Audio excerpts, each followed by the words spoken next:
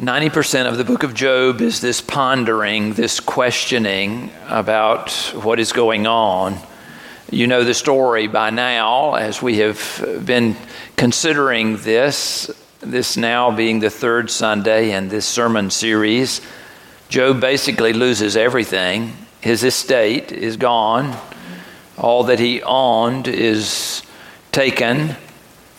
His children, their lives claimed, and even his own health, which has left him in a sad state of unrest.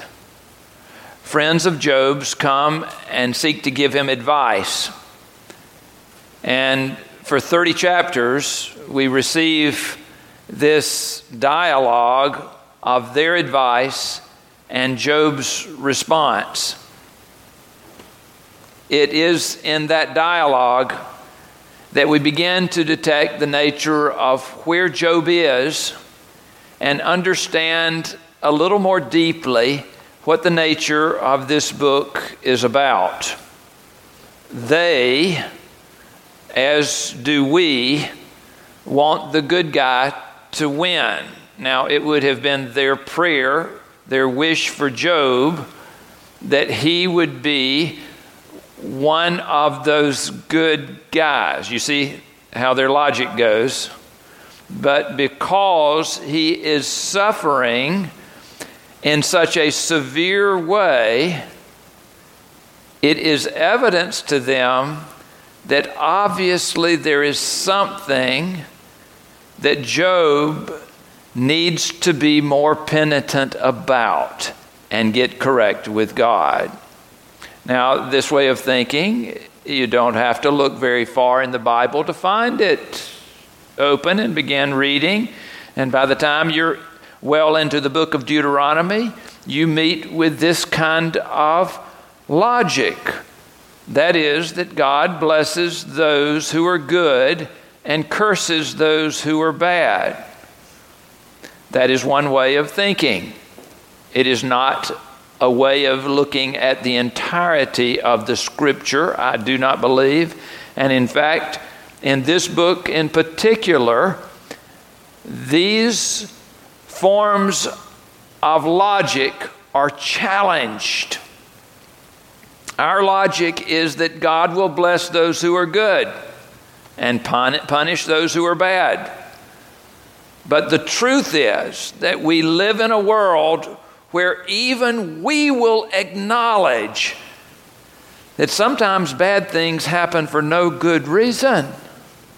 You look no further than this recent hurricane that came in on the Gulf Coast.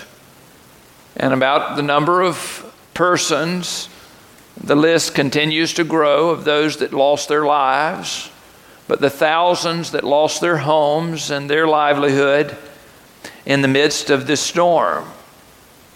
I read just in the past couple of days that the list continues to be added to those that are attributed to Hurricane Michael. For one of the relief workers, a firefighter who was helping to clear a home of a family that had suffered there much damage, had a tree to fall on him and he died. Now, this is a relief worker. What was it that he had done that was wrong that would deserve death like that? Now, some of you may be saying, well, the way my wheels work in my head, it may be that he'd done something else somewhere else, and that God saw to it that he was punished for his wrongs. If this is the way in which you think, let me raise the question, is that the way it always works? Think a little harder on this. Is God in the business of just punishing those who do wrong deeds? If it is an evidence that someone is suffering, it would only be logical then, by deduction, that something had gone wrong in their relationship with God.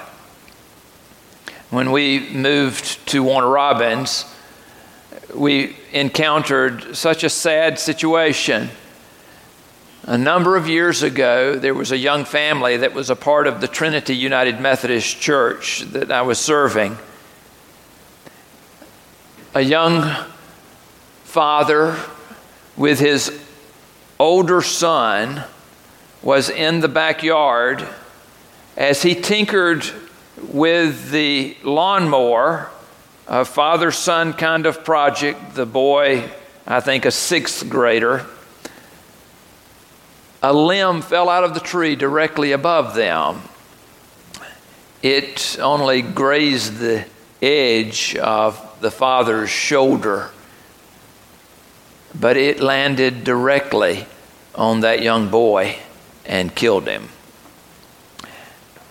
And his name was Christian, that young boy's name. He was being raised in a home that directed him toward Christ. It's all to it that he was in church and involved in youth. Was there anything in this young boy's life that could be explained as being deserving of death? Oh, I tell you, it raises questions for those of us who are feeble in our faith. The search for the answer, why? Why did this have to occur? These are the questions that Job is raising in regard to himself and his own situation, his family in particular. Why? And in the previous chapters, in his response to those friends who laid out the argument, he kept saying to them, "But I have done nothing wrong. I am a person of integrity." Even when he goes before God, he is stating this. When I get into his kingdom, I'm going to ask him myself face to face, what is it that I have done? For I have done nothing. Here in this passage, there is a sense in which God is beginning to help Job think. He asked Job, "Where were you when I laid the foundation of the earth?" And if you read through the entirety of these next 2 chapters, you get a sense of this tour of the cosmos upon which Job is being led. For God asks him, "Who shut in the sea with the doors and burst out from the womb? When I made the clouds, were you there? Did you create the morning? Did you create the dawn? Were you around when the springs poured forth from the earth and formed the seas? Were you there when light took its dwelling place? Were you there with the storehouses of snow when the mountains were covered? Or the channels creating the rivers with the torrents of rain that cut their way across the earth? What about the waters in those frozen tundras that are frozen, hard as stone? Do you understand how all this happens?" He goes on with Job. I particularly like the 31st verse of the 38th chapter where it says, "Can you bind the chains of Pleiades or loose the cords of Orion?" If any of you have been out in the early morning hours, you'll realize that these 2 constellations are making themselves very known these days in the clear skies of the morning. This morning I walked out and I saw Orion just as clear as could be, and Pleiades just as north. They're looking at the same constellations as these ancient ancestors of ours. Is a miracle in and of itself to see that they looked upon the same images in the sky. Is Job the one that put all of this in place? God is asking, did you establish all of this? Did you make the clouds? Did you make the lightning? Did you create the lion that cares for his cubs but then seeks his prey? Did you so create the raven who mounts and calls out his call? Did you know when the mountain goat would give birth, or the wild ass would go free, or the wild ox, the ostrich's wings flap wildly. Is that something that you put together? And the list goes on as God is putting before Job something that perhaps he had not really considered in full. And Job is silenced, as he should be, by what God is saying. Maybe you've been silenced before too, when you have stood in awe and examined some little corner of God's creation. Have you ever looked at the vista of a mountain landscape and said to yourself, how can anyone see this and not believe? Or have you stood on the shore with the waves lapping at your feet as the morning sun began to pierce the sky? And you've thought it if you've not said it out loud. How could anyone see this and not believe? Truly, you have seen in all exploration this beautiful sense of God's presence, that you were silenced by the greatness of God's power. Homer Taylor, a dear friend of ours at that same church in Warner Robins, loved purple martins. He's 98 years old now, an amazing soul that continues to live on. I would go over and visit him, and I would walk into his backyard, and he would point up and show me the gourds into which the martins were flying. And he was so attentive to them, making sure that he put the right things out for them to eat and the right place to stay. But he was also interested far beyond what I had imagined anybody would. He had rigged his martin gourds up so that he could crank them down to the ground and look in the little holes and count the chicks that were hatching there. And then he would count the numbers, and he would post those online at the Purple Martin Association. I bet you didn't even know there was such a thing, right? They keep up with how these birds move and where they live. And Homer loves all of what that means. I was so taken with it that I wanted gourds in my yard, but there wasn't place for gourds in my yard.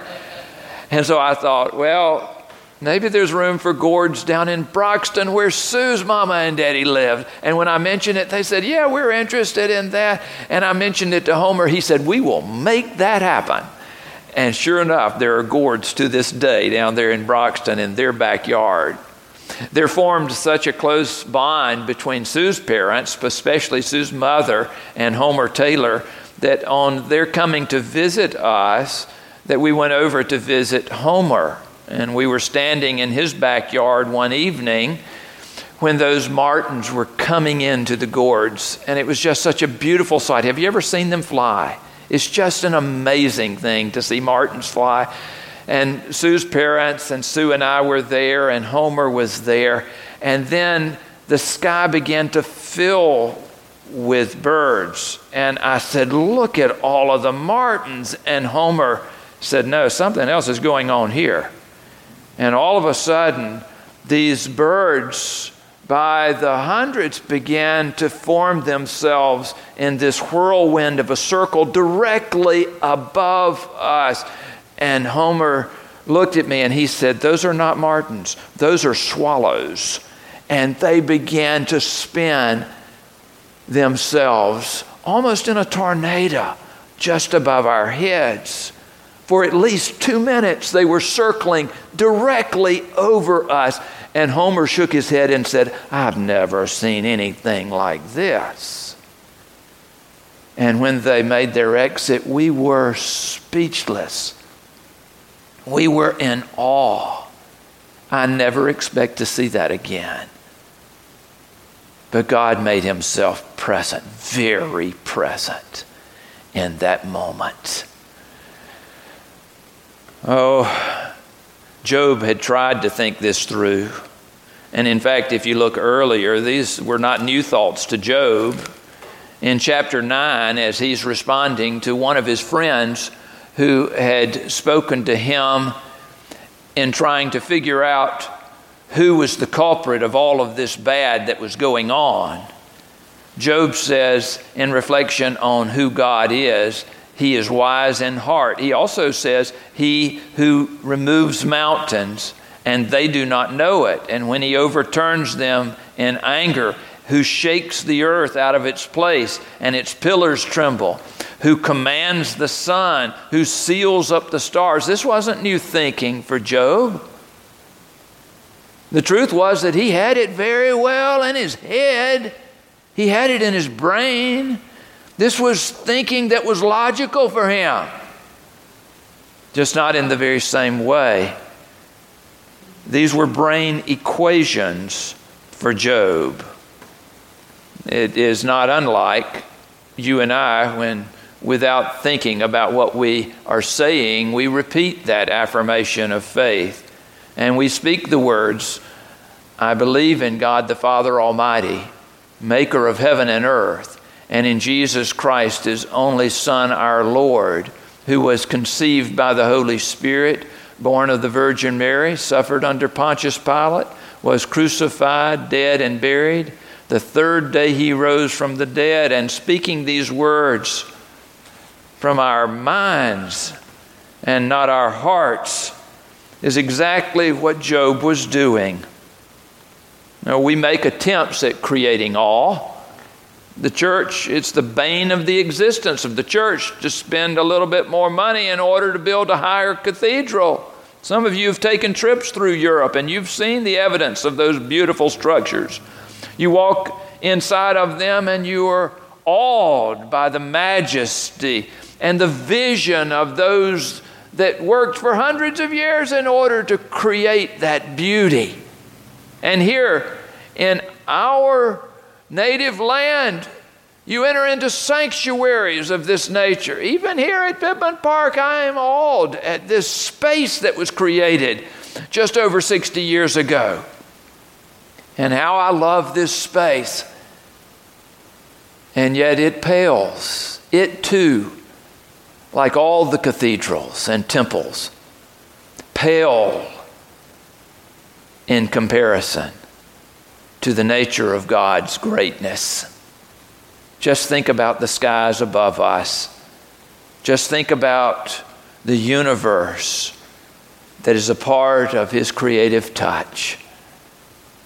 Here in this passage, when God speaks, it's not so much to put Job in his place. And I appreciate Sandy and her reading of it, that she did not hawk it over Job this day, because she spoke simply of the knowledge of God being shared graciously with Job. It is not to put Job in his place, but nevertheless, it most certainly silences him. It is a gift to Job because Job doesn't know how to be silent.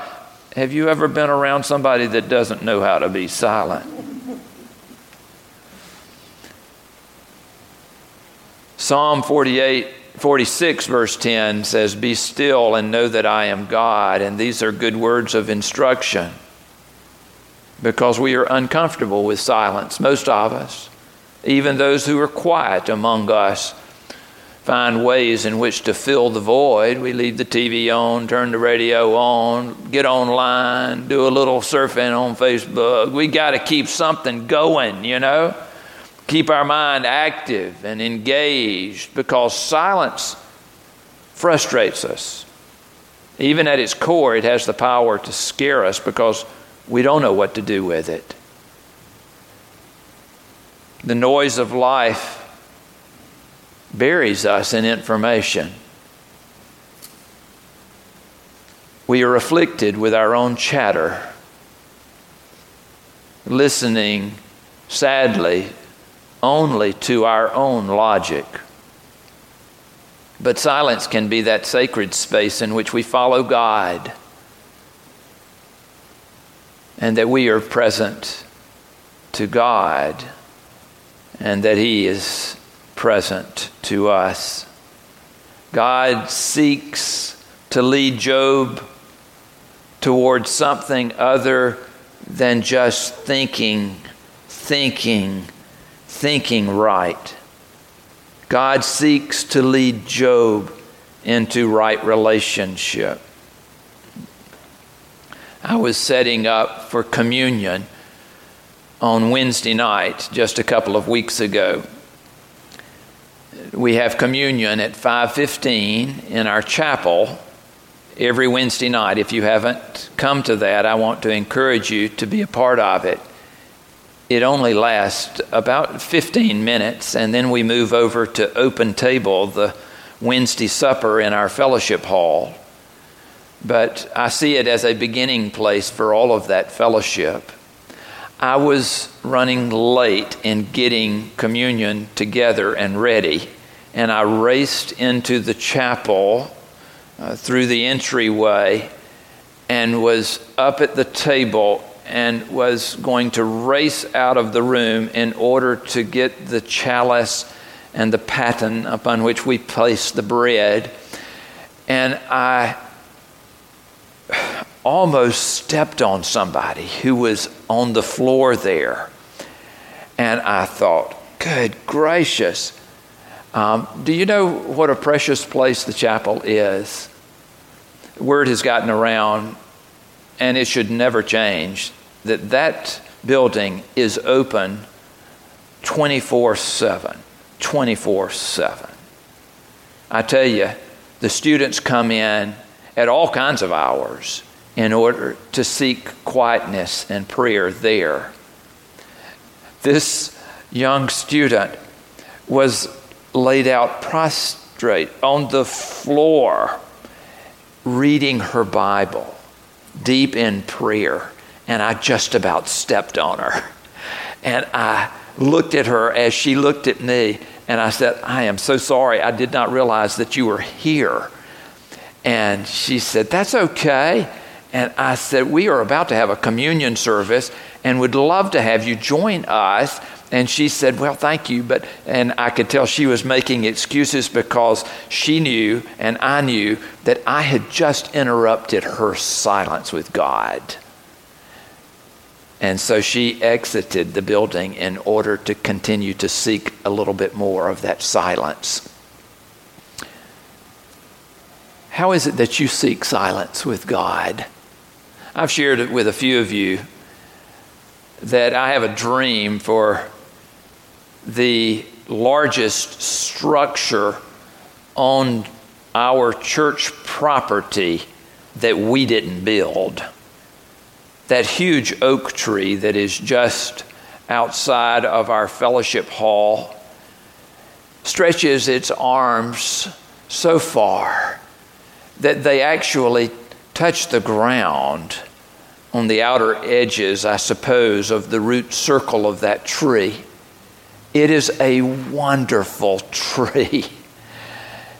And we have parked underneath it right now all miscellaneous kind of stuff to take care of our church lawn. You may not have even known that it was there. The reason that we've got it parked there is because Pittman Park United Methodist Church does not own a storage building. Somebody change this soon.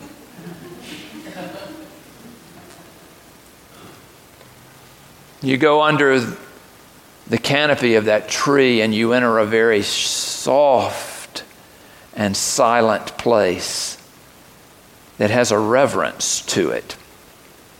And it is my dream that around the trunk of that tree there would be, and I don't know how we would do this, but there would be some kind of a bench upon which persons that come under that tree could just sit and be quiet.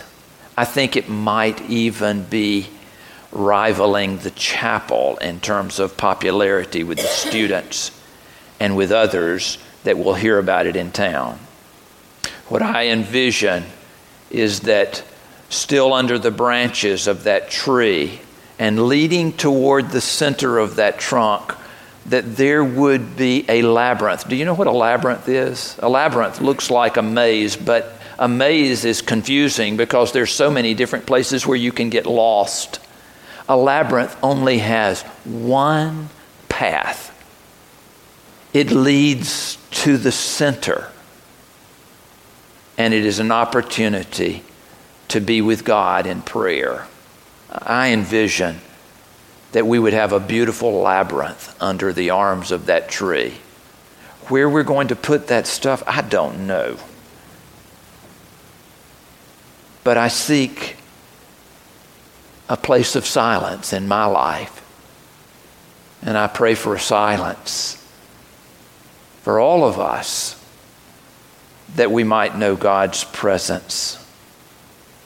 God moves Job out of his endless cycle of grief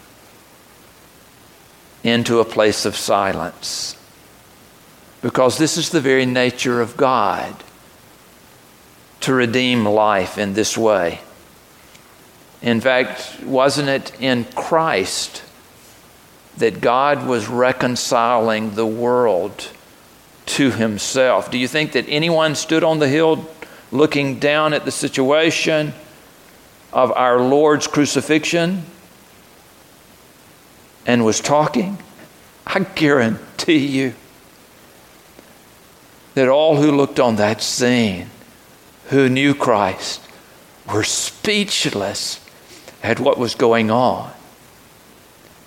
Do you think that the disciples in that upper room, as they waited, were chatty as they waited upon the gift of the Holy Spirit? I tell you, they were formed in a deep silence in prayer. God comes to participate in our humanity. He enters even our suffering. And this is what Job could not get straight in his mind, and certainly not in his heart. But you and I claim with all of our being that God is with us. In fact, in just a few short weeks, we will be speaking this name so defined throughout Advent and up until Christmas, and saying, Emmanuel, Emmanuel, God with us. Do you sense him today? Or is there too much going on? Is the chatter too hard to stop? God gives us this gift, the gift of silence, that we may know him.